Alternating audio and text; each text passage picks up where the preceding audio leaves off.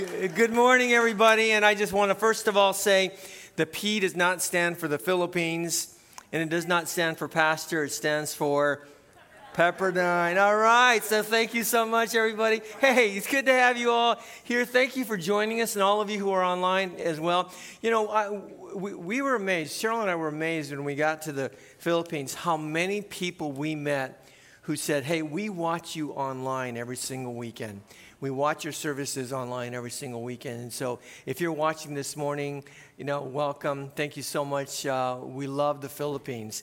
And anyways, happy fall, everybody. You know, before I get into the message today, I wanted to just give you a heads up on a couple things that are going on. First of all, if you hadn't heard, on Friday morning, we received word from Pastor Caleb that the tumor that the doctors received from Catherine's brain was benign.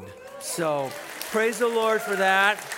I mean, thank you so much. I know they thank you so much for your prayers, because I think that had everything to do with it. You know, when you get a report that you've got a tumor in your brain the size of an orange, I mean, it just sends all kinds of trepidations through your mind, and to get the report that it was benign was just such a relief. Second, if you received Pastor Greg's e-news this week, you will have learned that we were notified by the city of Torrance that our big top tent, which we have in the back, is the permit for that is going to expire at the end of the month. Therefore, the tent will have to go away on September 30th. And so we were so blessed to have had it for about 2 years, and we really are sad to see it go. But at the same time, we're thankful for why it's going away, and that's because the COVID numbers have come down very drastically. So we're grateful for that. The good news, the good part about that is that we get our back parking lot.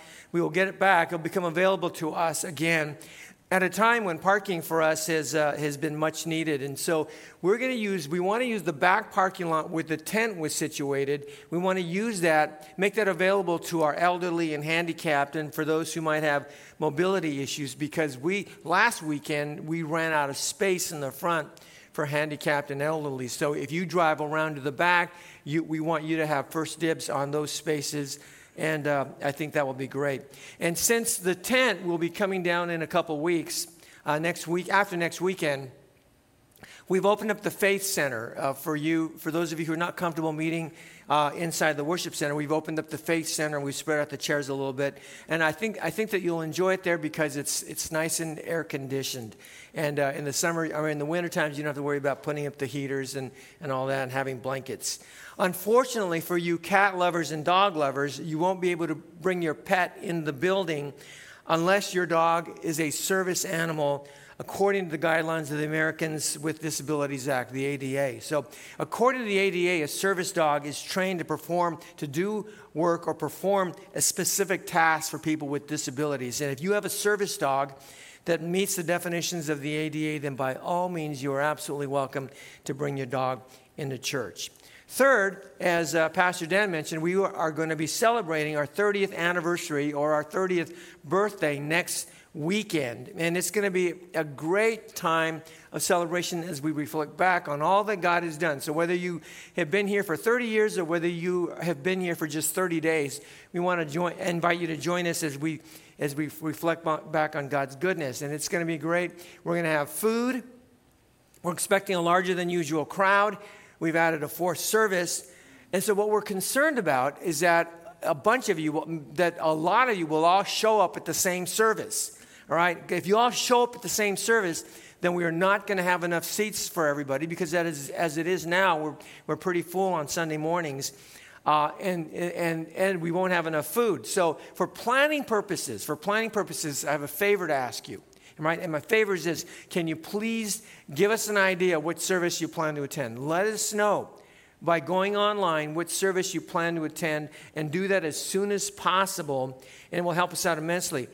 To make sure you have a seat, once we hit the maximum attendance for any given service, that service is going to be closed to any more attenders. Then you'll have to sign up for another service. And so the sooner you sign up, the more likely you will be able to get the service, attend the service that you want. And right now, we were checking, the numbers are filling up pretty quickly. And so, in fact, if you take a look at this QR code, I think if you actually take a picture of this QR code, that will take you to our app. And you can sign up on our app, or you can sign up on our website today. Or we have some folks out in the lobby today, and you can go to them, and they will actually help you sign up, especially for those of you who are not don't use all that smartphone stuff. You can sign up there. And we will have 4 services. You will have 4 services to choose from. The one on Saturday at 5 p.m. Sunday morning is going to be 8:30 in the morning instead of 9, 8:30, 11 o'clock, and 1:30 p.m. on Sunday afternoon. And the reason why we're spacing it out is to give you enough time to eat, to get people in, to get people out for parking, and also to give you time to fellowship. And Kids Crew will be provided for only our Sunday morning services. And FYI, if you're an OG, if you were part of the original group that started with us early on in our early days, then we're inviting you to attend our 1:30 afternoon service, because we know that many of you attend a different church, and give you a chance to attend your church, and then Sunday afternoon come and join us, and we'll have kind of a reunion of sorts. And of course, the 1:30 is open to everybody, but for those of you who are kind of the OG group, we want to encourage you to come to that, and we'll hang out, and it'll be great. One final note, I was told that we're short on desserts for all 4 services. So if you go online and sign up to bring a dessert, because you know how much we love sweets and we love to eat, that would be awesome. So it's going to be an exciting weekend, next weekend, 30th anniversary. And so I hope to see all of you here, including all of you who are online. And I hope that you'll come, because the COVID numbers have come down. And if you feel more comfortable wearing double masks and a face shield, that's totally fine, although we may not recognize you. I know you will be blessed to have come. So that's what's going on. Oh, and by the way, our college ministry is having a retreat this morning. Over 50 college students are out there, so I'm going to open up in time in just a second, and we'll pray for them. Finally, today, at long last, I want to wrap up our series. We come to the end of our series, What We Believe. And I was figuring this out the other day. We've been in this series for more than 6 months. It's been about 6 months, probably the longest series we've ever done. And in that time, in the more than 6 months, we have covered all the major tenets of Scripture. And I hope that in terms of what we believe, and I hope you have a better understanding of what we believe. And if I were to sum it up, I would tell you that what we believe the Bible, right? We believe what the Bible says about what the Bible is, who God is, who Jesus is, who the Holy Spirit is, what the church is, and a whole lot of other things. And I can't think of a better way to end this series today by telling you about what awaits us when everything is said and done, right? What awaits us when everything is said and done, and that is the hope of heaven. And if there was ever a time when we need hope, it's today. Amen? And if there was ever a time we need to know about heaven, it is today. So let me begin with a word of prayer. Let's remember our college students, because they're having their morning sessions, and then they'll be making their way home later this afternoon. Well, Father, thank you so much. Man, you have outdone yourself all these last 30 years. You continue to outdo yourself in every area of our lives and in every area of our church. Thank you so much for your faithfulness to us. Thank you so much for your goodness to us and all things that have happened. Even as we have had to go through a really tough season of COVID, Father, you have been there for us, and we thank you for that. We thank you for the tent that we've been able to have. And Lord, I believe you have, good things in store for us as we move forward into the future. Thank you, God, for our online ministry. Just hearing last night from a lady in Illinois who says she was so thankful for our online ministry and for her son attending our church now. So thankful that so many people in the Philippines and in Japan and all throughout the world, for that matter, are watching our services. We just praise you and thank you, God. And this morning as we gather, we want to remember our college students. Many of us have college students, and they're there at the retreat. And God, we ask that, the final moments there for them will be absolutely powerful and impacting and life-changing. We pray, God, that you'd bring every single student back home and the advisors back home safely later this afternoon. But God, continue to work in their hearts and continue to work in our hearts, God, as we gather today, as we hear about the hope of heaven. God, what would we do without hope, and what would we do without heaven? Lord, I pray you'd speak to us today. Speak to our hearts, God. Encourage us. And so I ask all these things in Jesus' name. Amen. Well, Thursday, August 25th, is a day that we'll never forget. Not because that was the day that Cheryl and I left for the Philippines, but because that was the day that we had to put our little coconut down. This is Coconut, and she had been declining in health for some time, and she got to the point where she couldn't see because of cataracts, and she couldn't hear, and her walk had become unstable, and she'd become restless, and Cheryl would have to stay up with her many nights. And in the days leading up to our departure, she collapsed twice, and we thought she was having a seizure, and she wasn't, but it was terribly frightening. And so for these reasons, we knew that the time had come to say goodbye to her. And so taking her to the vet that morning on the day of our trip was one of the hardest things we've ever had to do. As we said our goodbyes, I'll never forget her sweet face as she licked her lips, and we bawled our eyes out. In fact, as I wrote this, I couldn't stop crying, and I broke down last night, and I'm going to try to get through this twice more today. But I never thought that losing her would be so painful and would affect me the way that it has. Later that evening, we kissed our daughters goodbye, and then we flew off to the Philippines, and we did so with broken and heavy hearts. And to be honest with you, if I were to be completely honest with you, we didn't want to go anywhere. I didn't want to go to the Philippines. I didn't want to go anywhere because the way that we looked at it, the way that we saw it, we had lost a member of our family that day. And we just wanted to be with our family, and we wanted to be with our, Coconut's brother, Carmel.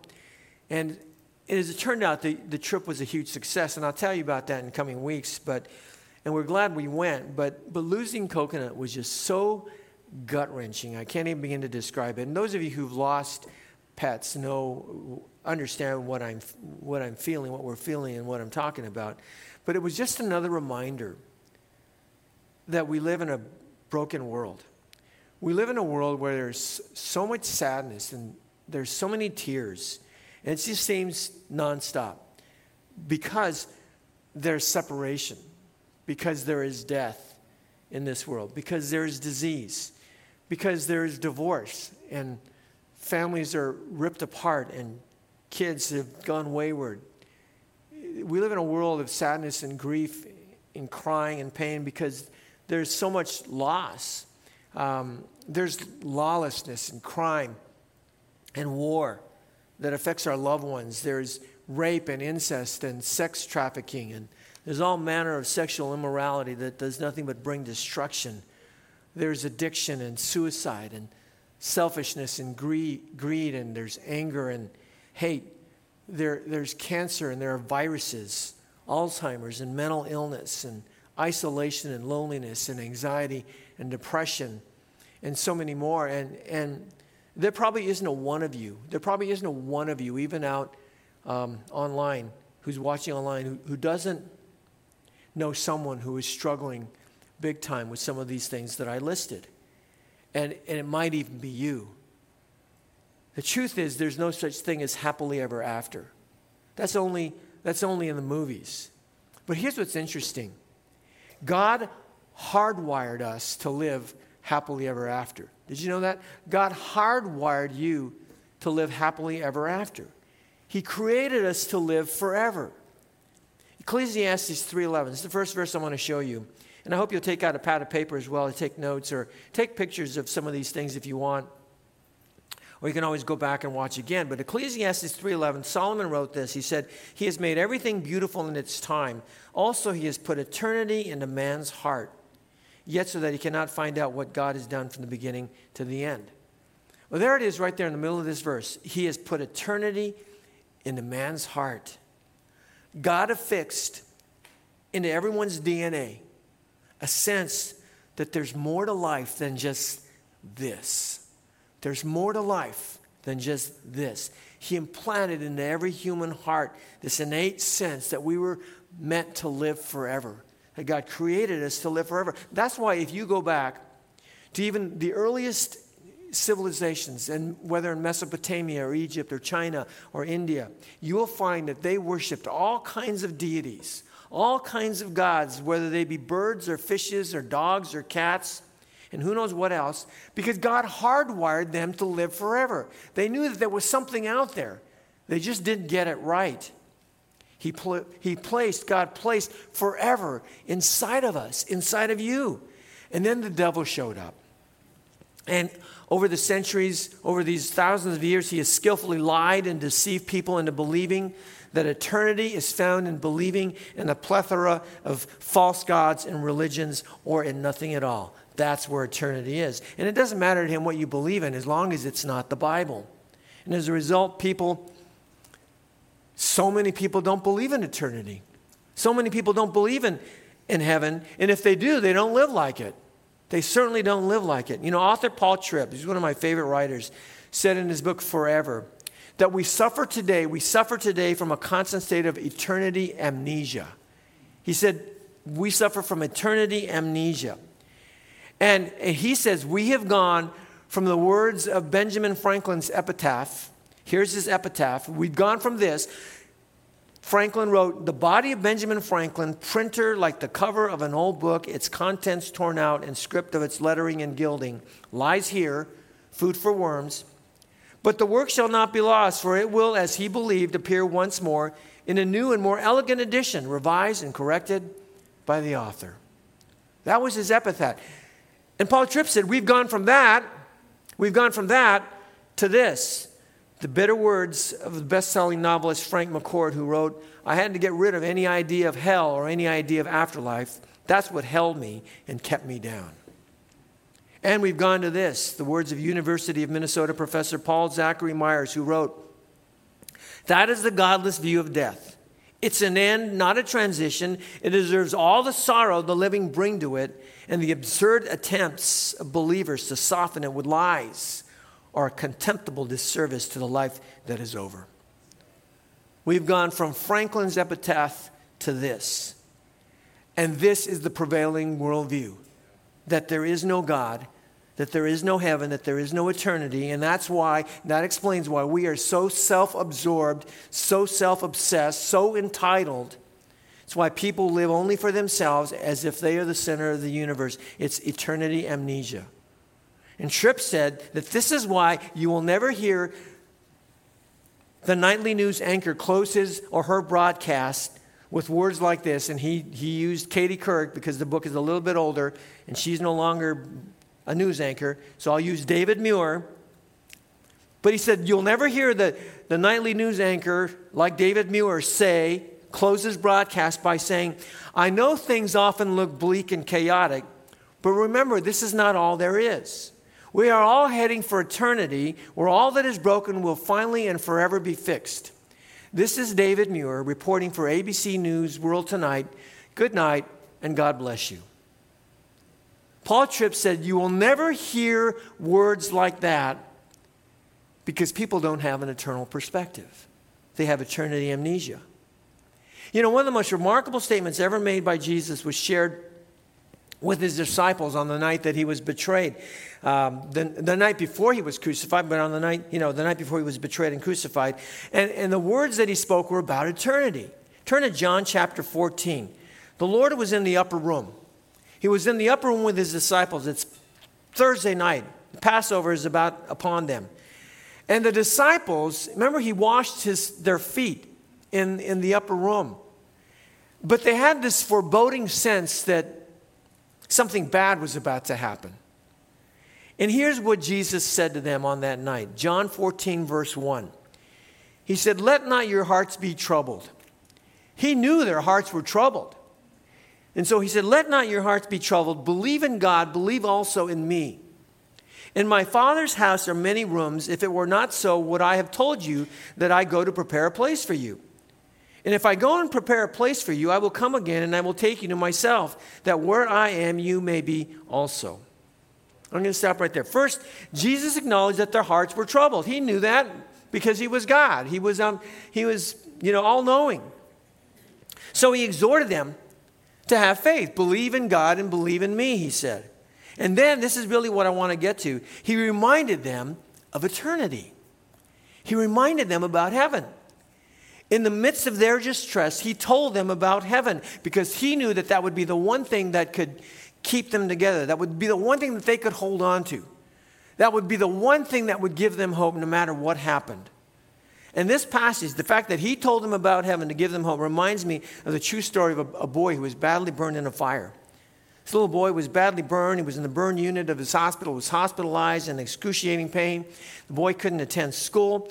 And so when the school heard about the little boy's plight, they didn't want him to fall behind. And they had a program to help kids keep up with their schoolwork while they were sick. And so they sent a teacher to the hospital to meet with the boy. And she walked into the room and she was absolutely stunned by the sight of the boy. She put her game face on and then she nervously spoke to the boy. And she said to him, "Hi, John.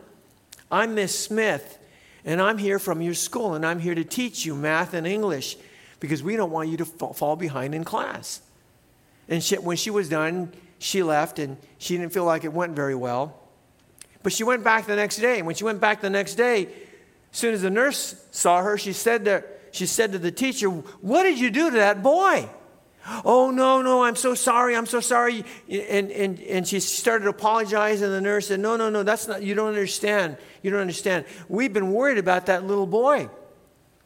But ever since yesterday, his whole attitude has changed, and for the first time, he's fighting back and responding to treatments. It's as if he decided to live."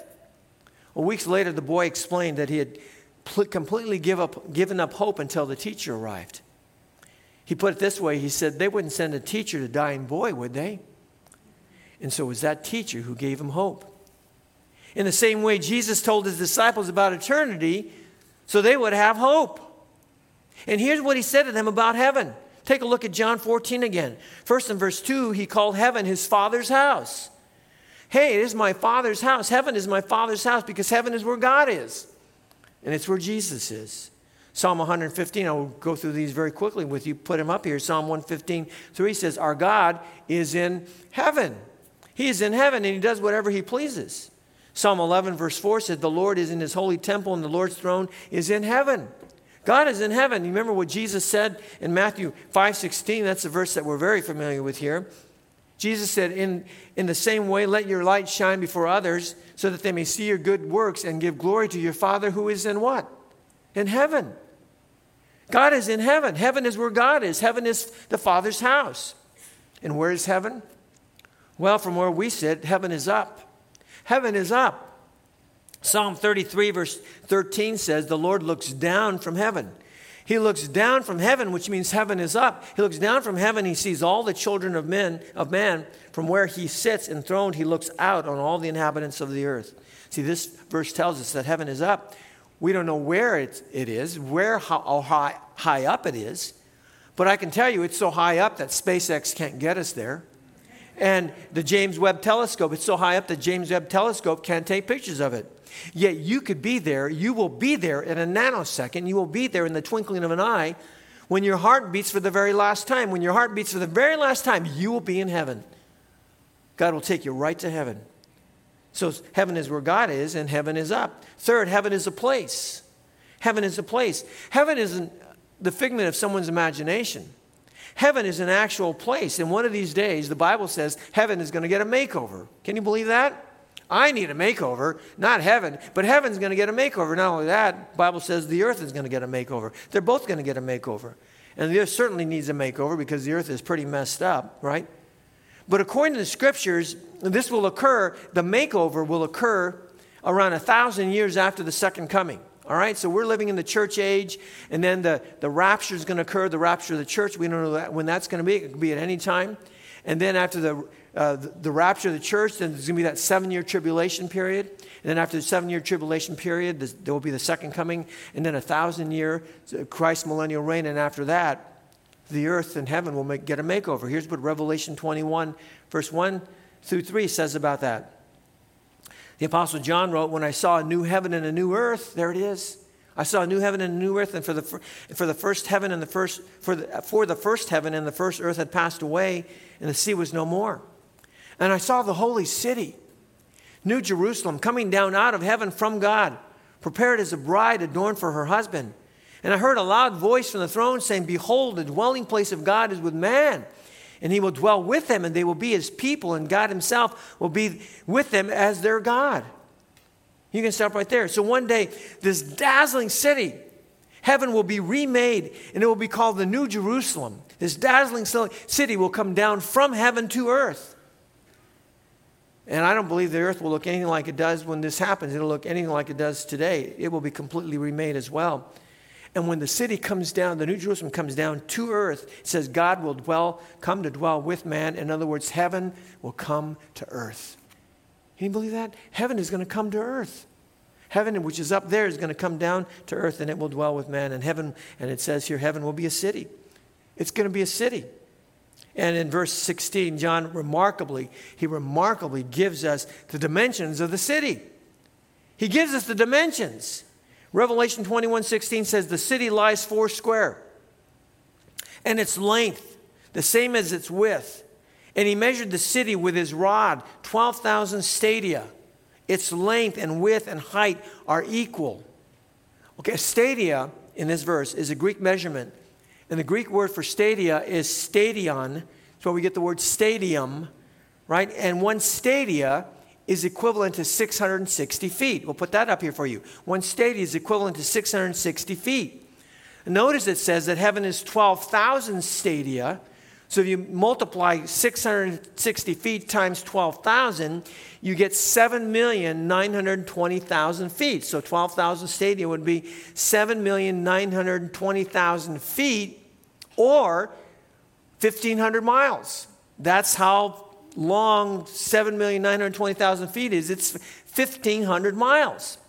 And if you look at Revelation 21:16 again, it says that heaven is 12,000 stadia long, 12,000 stadia wide, and 12,000 stadia high, which means it is 1,500 miles long, 1,500 miles wide, and 1,500 miles high. It's a cube. It's three-dimensional. I mean, heaven is massive. 1,500 by 1,500 by 1,500 miles. It is more than 3 million cubic miles. And I want you to think about this, all right? I'm going to give you this is not in the scriptures, all right? And this is my crazy mind going off. Well, think about this. The average building, right? 1 story of an average building is 10 feet. All right, so if you have a 2-story building, that would be 20 feet. If you have a 10-story building, that would be 100 feet. If you had a 20-story building, that would be 200 feet, because each floor is 10 feet. All right, now, a building that is 12,000 stadia high would have 792,000 stories, or 792,000 floors. I think we're going to put that up there. There it is, right there. Okay, 12,000 stadia is equivalent to 792,000 floors. Think about that, right? The tallest building in Los Angeles is the Grand Wilshire Center. This building right here, it's got 73 stories, 73 floors, right? A building with 792,000 floors would be equivalent to taking 10,850 of these buildings and stacking them one on top of the other, 10,850 of these buildings to get to 792,000 floors. That's how tall it is. But it's not just tall, it's wide and it's high, right? That's how huge heaven is. And a building, when I ask you this, I mean, you have any idea how large each floor would be, right? Because it goes in all directions. Each floor in this scenario, according to this scenario, each floor would be 62,726,400,000,000 square feet. All right, so each floor, 792,000 floors, each floor would be, I can't even keep these numbers straight, 62 trillion, over 62 trillion square feet. And if you multiply each floor, 792,000 floors times 62 trillion, this is what you get, right? If you multiply that, that's what you get. You get Let me read this. 49 quintillion, 679 quadrillion, 308 trillion, 809 billion square feet. That's how large the square feet is for one floor. Well, for all of it, for the entire heaven, right? That's how large heaven would be if it had floors. But heaven doesn't have floors, so you can just toss this out. This is all meaningless, right? But I wanted to share with you just to give you an idea of how humongous heaven is, how huge our heavenly home is going to be. And you know what I think the best part of heaven is? There will be no mores. That's the best part of heaven. There will be no mores. Let me read Revelation 21, 4 and Revelation 22, 3 to you. Revelation 21, 4 says, "And he will wipe away every tear from their eyes, and death shall be no more. Neither shall there be mourning, nor crying, nor pain any more, for the former things have passed away." Revelation 22, 3. "No longer will there be anything accursed, but the throne of God and of the Lamb will be in it, and his servants will worship him. They will see his face, and his name will be on their foreheads, and night will be no more.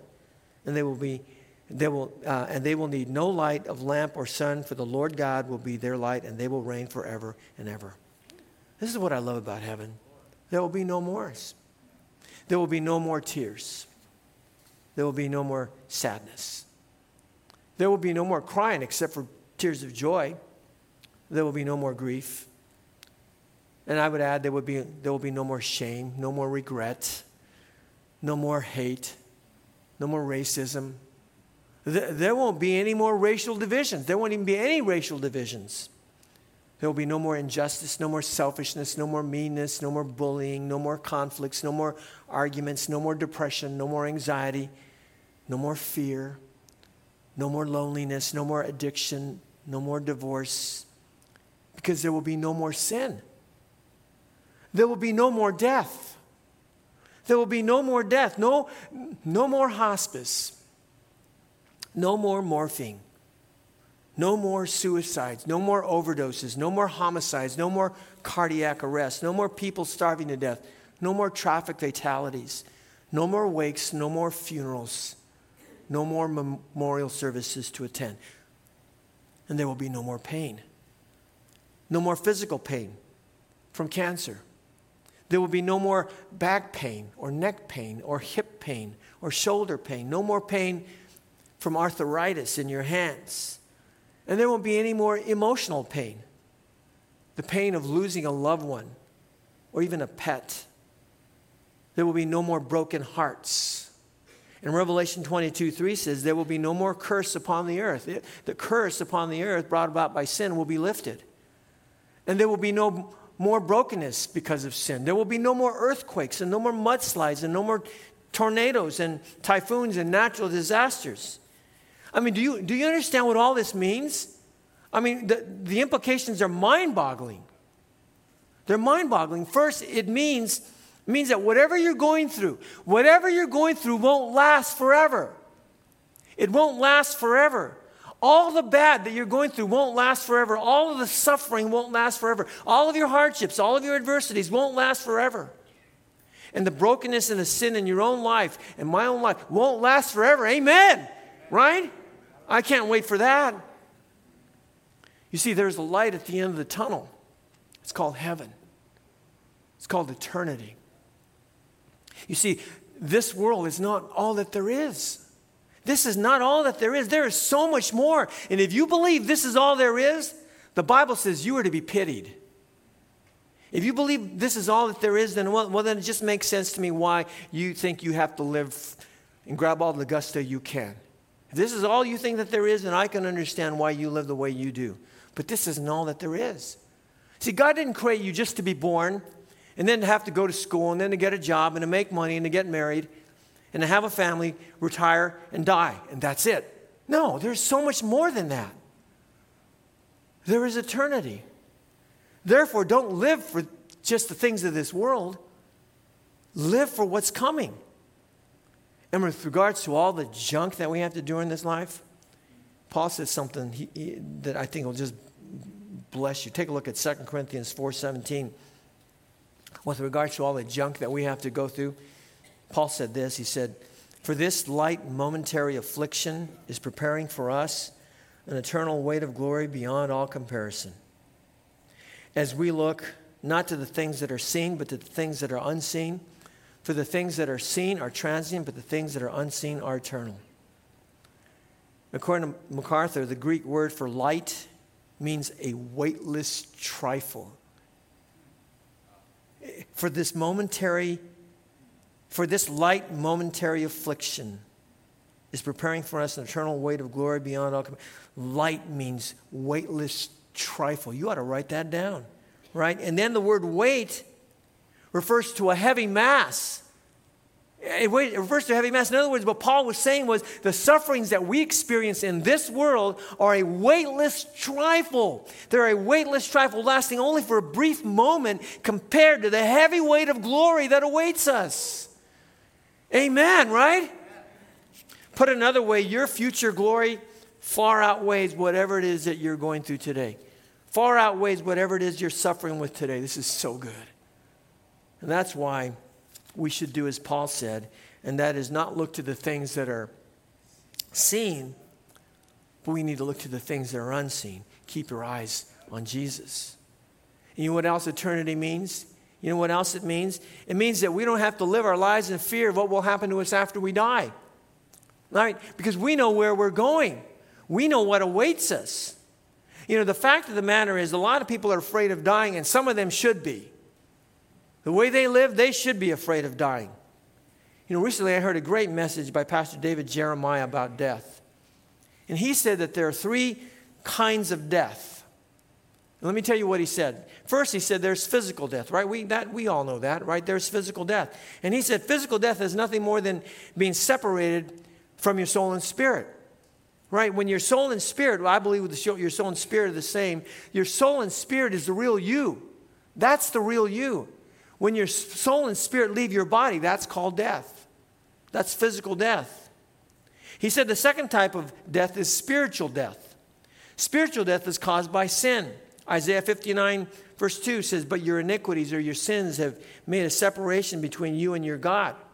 And your sins have hidden his face, and your sins have hidden his face from you, so that he does not hear." So sin separates us from God. And that leads to spiritual death. And here's the problem. Everyone is born spiritually dead. No one is born a Christian. No one is born with God. We're all born spiritually because of sin. And it's only when you come to faith in Jesus Christ, when you come to believe in Jesus, that you will be born again, that you will have spiritual life. The third type of death that David Jeremiah describes is what he called the second death. Even though he listed it as the third, he describes it, it's called a second death because that's what it's called in the scriptures, found in Revelation 20, verse 13 through 15. Now this happens, I'm going to read it to you. This happens right before the New Jerusalem comes down from heaven. And here's what happens, Revelation 20, verse 13. "And the sea gave up the dead who were in it. Death and Hades gave up the dead who were in them. And they were judged, each one of them, according to what they had done. Then death and Hades were thrown into the lake of fire," that's hell. "This is the second death, the lake of fire. If anyone's name was not found written in the book of life, he was thrown into the lake of fire." The Apostle John describes this as a second death. This is when all the wicked, all the unbelievers over all time will be cast into hell, into the lake of fire. This is the worst thing that could ever happen to anyone. To be cast into hell forever. It's the worst thing that could ever happen, right? Where you will suffer and be tormented for all eternity. So the first type of death is physical death, when your body is separated from your soul and spirit. Second type of death is when your soul and spirit are separated from God. And the third type of death is called the second death, is when you're separated from God, when that spiritual death, number 2, continues on and on forever and ever and ever, and you're cast into hell, separated from God for forever. Those are the 3 deaths he described. And then the good news is, if you're born again, And born again is a term that's found in John chapter 3, but when you're born again, which means when you experience spiritual rebirth, in other words, when you come to faith in Jesus, when you put your faith in Jesus, John says we are born again. When you put your faith in Jesus, then you will never be separated from God, right? Jesus put it this way in John 11, 25 and 26. He said, I am the resurrection and the life. Whoever believes in me, though he dies physically, yet shall he live spiritually, and everyone who lives and believes in me shall never die. Jesus said, even though you die physically, you will live spiritually with him in heaven if you put your faith in him. And I love the way Dr. Jeremiah summed it all up. He said, if you want to live forever in heaven, you have to have 2 birthdays. Get this, okay? This is so good. He says, if you want to live forever, you have to have 2 birthdays. You have to have your physical birthday, right? You all have a physical birthday, right? Check, got that one, right? Mine's in January. And you also have to have a second birthday, a spiritual birthday, when you came to know Jesus, right? My spiritual birthday is October the 10th. I'll tell you that one, right? October the 10th. You don't need to give me a birthday present for that, right? But if you want to live forever, you've got to have 2 birthdays, a physical birthday and a spiritual birthday. And he said, and then he said this, and I'm going to put this quote up here for you. You can take a picture of this quote. He said, if you are only born once, you will have to die twice. In other words, if you're only born once, you will have to die twice. If you're only born physically, then you will have to die twice, meaning you will die physically, after which you will die spiritually and you'll be separated from God. And then he goes on to say, but if you are born twice, if you're born physically and then you're born spiritually, you're born again, you will only have to think of dying once. Because after you die physically, you will live forever. And you won't die again. You will live forever. And what a great statement, right? If you are only born once, you will have to die twice. But if you're only born twice, you only have to think about dying once. And get this, if the rapture occurs in our lifetime, in your lifetime, you will never die. How's that, right? You will never die. So let's just hope and pray that the rapture happens in our lifetime, right? The point is, eternity is everything. Heaven is everything. Heaven is why you don't have to live in fear about what will happen to you after you die. So I got to ask you, have you been born twice or have you only been born once? Right? If you've been born twice, then you only have to die once. Born physically? Yep, check. Born again through faith in Jesus? Check. I hope so. If you haven't been born twice, be born again today. Ask Jesus to come into your heart. Tell him you believe in him, and you will be born again. It's actually that simple. And then after you die, you will live forever.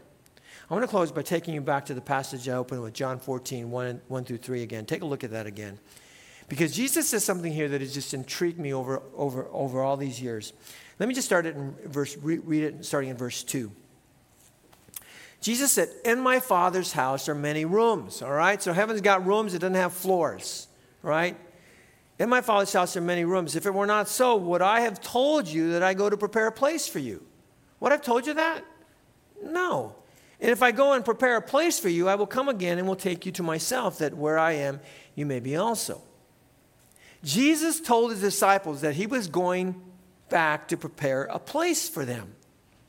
I've always been fascinated by this phrase because it conjured up images of Jesus, with an apron, with a duster, with a vacuum cleaner, going to heaven and just kind of getting everything ready, right? Just getting heaven ready to clean it all up, to get it ready for our arrival. That's kind of what I've always pictured. It's like, what does he have to do in heaven to get it ready for us? I've always wondered about that. Now, on the flip side of this, if you think about it, heaven is already ready. Because heaven is perfect, right? I mean, there isn't anything to prepare that as far as I know, and that's why this verse never made any sense to me. And then I thought about what Jesus did. What Jesus did the day after he spoke these words to his disciples. What did he do the day after he spoke these words to his disciples? Well, the very next morning, early in the morning, he was arrested in the Garden of Gethsemane. And then they took him and they tried him. Several trials. And then they beat him to a pulp. And then they forced him to carry his cross to Golgotha. And then he was crucified. 3 days later, he was raised from the dead. If you think about it, what he did on that Friday, the very next day, and on that Sunday, is what made it possible for us to go to heaven.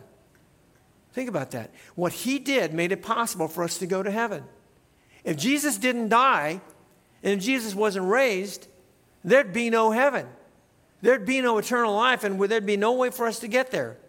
And thus, I believe that when Jesus said, I go and prepare a place for you, he wasn't referring to going to heaven to prepare a place for us. He was referring to his arrest, his trial, his beating, his crucifixion, and his resurrection. Because what he did on that Friday and Sunday prepared the way for us to go to heaven. That's what he was referring to when he said, I go and prepare a place for you. I'm about to die, but I'm going to be raised from the dead. And by me doing that, you will be able to go to heaven. And that's why he said 2 verses later, now it makes sense. That's why he said 2 verses later in John 14:6, he said, I am the way and the truth and the life. No one comes to the Father except through me. That's why he said that. Because he went to prepare a place. Because it was because of what he did that you get to go to heaven. The only way to get to heaven, only way to go to heaven is through him. So, don't forget, God hardwired you to live forever. He hardwired you for eternity, to live happily ever after. But so many people have eternity amnesia. And if you believe in Jesus, you will live eternally. If you believe in him, if you put your trust in him, you will go to heaven one day. And if you haven't done that already, do it today. Tell him today that you believe in him, and you will go to heaven. And then remember this, that when life gets hard, and it may be hard even now for many of you, don't forget that it won't last forever. It won't last forever. Remember that it's a weightless trifle compared to the heavy weight of glory that awaits you.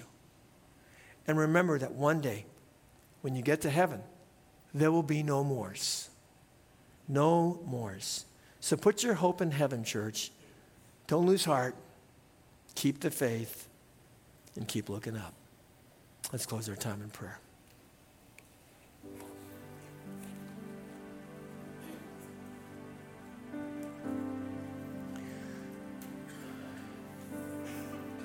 As you bow your heads and close your eyes, even those of you who are out perhaps under the tent or in the lobby or watching at home,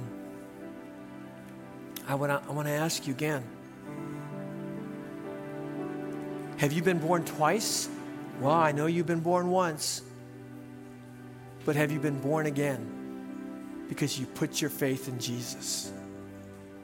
If you're not sure, or if you never have put your faith in Christ, then do it right now.